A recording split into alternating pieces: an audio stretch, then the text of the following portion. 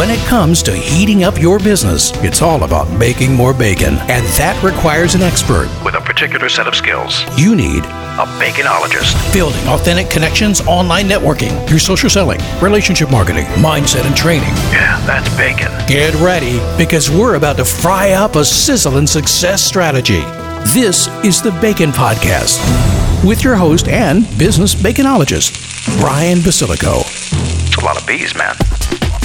Welcome, everybody. I'm your host, Brian Basilico, and this is the podcast where you learn to make your business sizzle online. So are you ready to fry up some new business?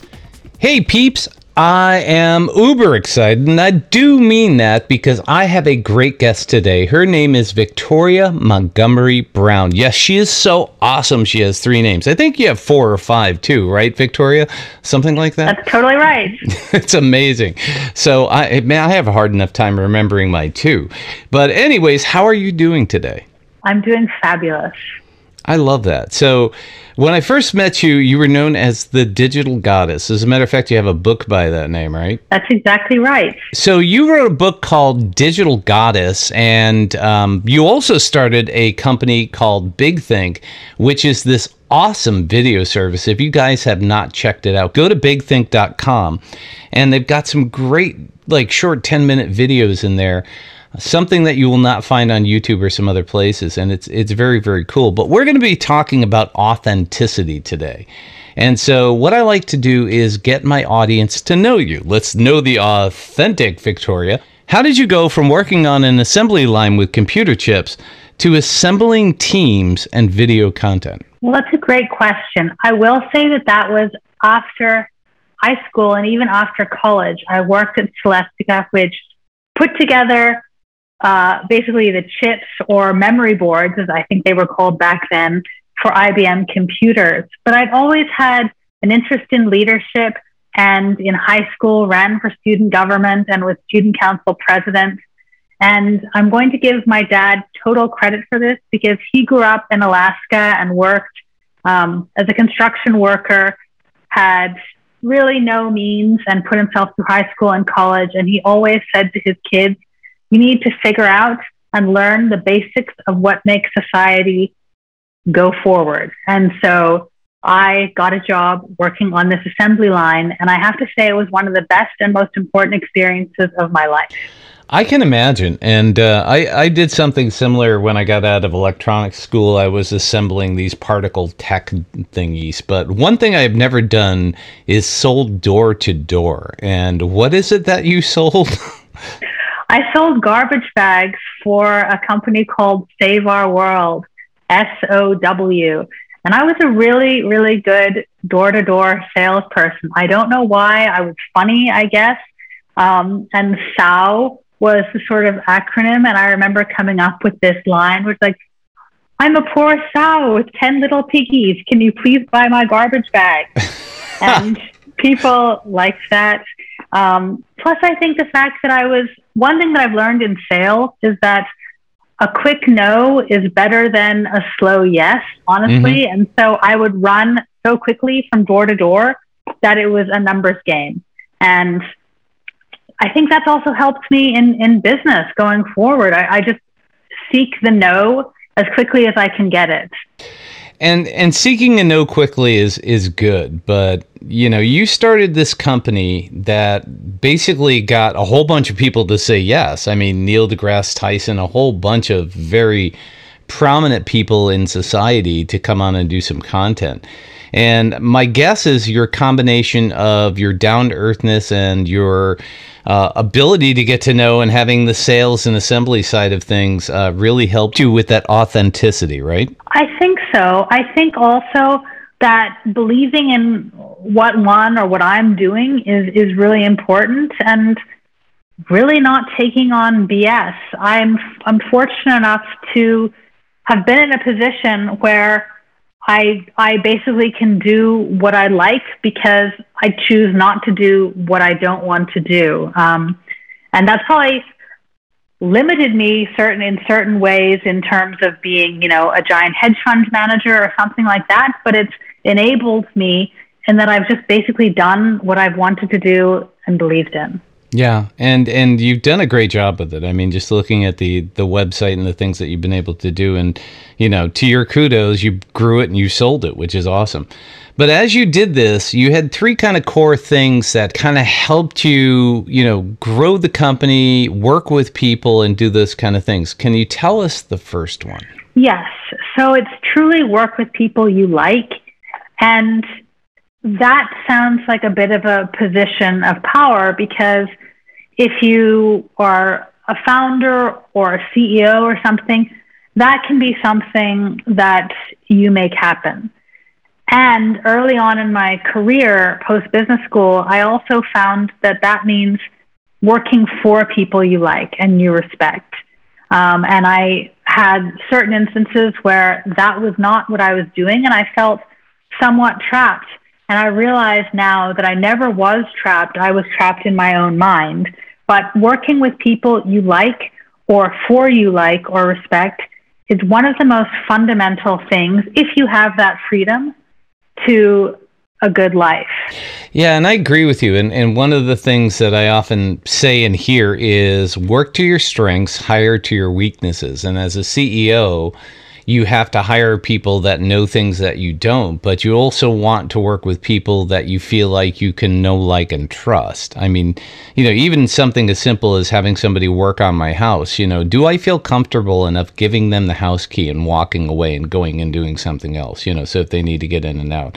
I think that's the same kind of feeling that you're talking about, right? Trusting somebody and knowing that they got your back. Absolutely. And, it's such a cliche, but life is short, and if you don't trust the people that are around you and that you're contributing to their success or they're contributing to yours or to a greater good, it's just not worth it. And I've dealt as an employee and as an employer with people that I have just not felt right about. And it's just honestly such a bad feeling, and it's not going to push the mission forward of the organization you're working for or working with. And I don't know. It's one thing that I learned really early on as being a CEO, when I had that power, so to speak, of hiring people that I thought would contribute to what we were doing. And sometimes I thought that they were more important than they were, and I let that get the best of me. Mm-hmm. And ultimately, it was my gut feeling early on that was what I should have listened to. Mm-hmm. Yeah, I had... you reminded me of something. I've been in bands all my life, and bands are basically just a bunch of egos that have talent. And sometimes you're getting with people and you stick with them because they're very talented, and it's, man, he's a good drummer, he's a good keyboardist and stuff like that, but you just don't like them. And sooner or later they just either let you down or do something really stupid. So, and I think that's the key thing, is if you're going to get up every day and go to a job, I love playing guitar. I love being in a band. And that was kind of like my mental health thing. It was the thing that I did for enjoyment. So why was I torturing myself, when I was out working with a band? And then that kind of led me to, well, if I'm going to do that, I also want to, find joy in my every single day, but I also want to work with people I like. So your second point was talking about that, is about, your mental health and finding joy and just loving what you do, right? I totally agree with that. And I will say that years into founding and running Big Think, the pressure of it was getting to me so much that I started to experience panic attacks. And there was kind of a shame and embarrassment about that. And I also was speaking negatively so much that my business partner took me aside one day and essentially said, if you're speaking so negatively about what we're doing and all the worries of what could go wrong and will go wrong, why are you doing this? And why are we doing this? And I realized that mental health is a truly important part of any position that one is in, whether it's with family, friends, or work. And I started to really basically get a grip on myself and get help. And it's made my life a whole lot richer than it was. And finding joy in what seems like mundane things is, I think, all about having a good state of mind. Mm-hmm. Yeah.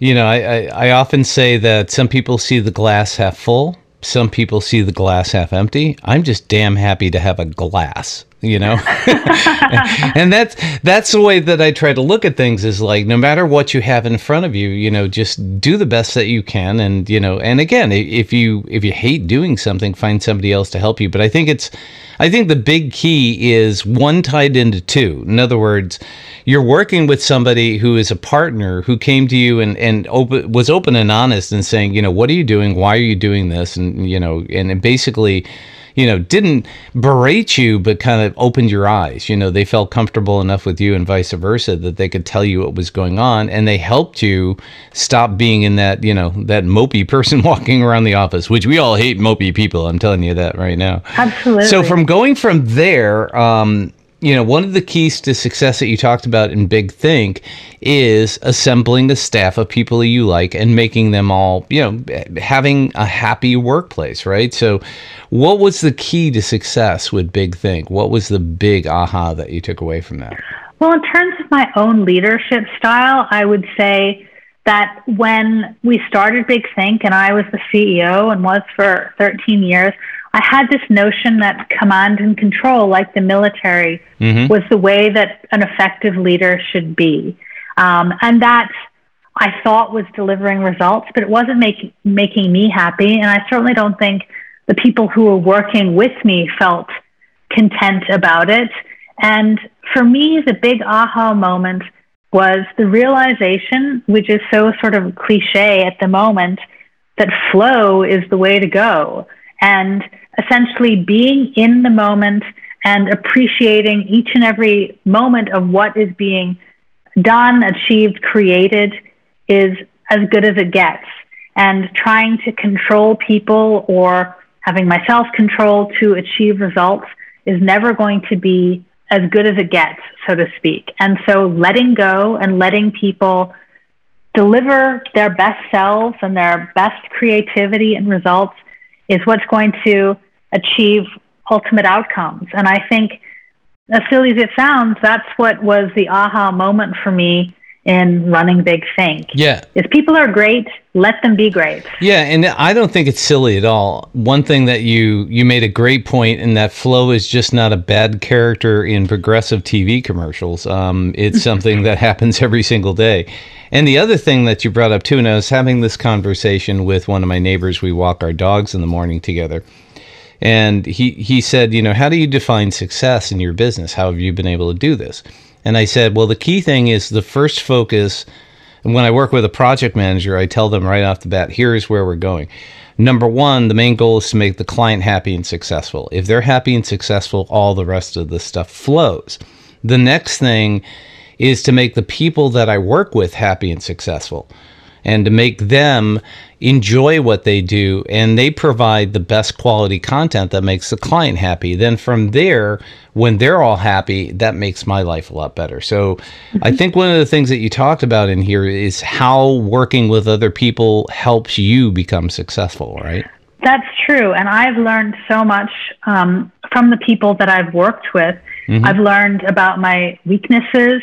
I've learned about essentially how I've brought people down. And, it's not pleasant in the moment, but those are really, critical moments of growth for each of us. And the people around us show us who we are. Absolutely. And then, so let's kind of give my audience how all of this helped Big Think. When you started it, what was your vision, and how did your journey take it to where it was, to the point that somebody came to you and said, you know what, we like this, we want to give you lots of money for it?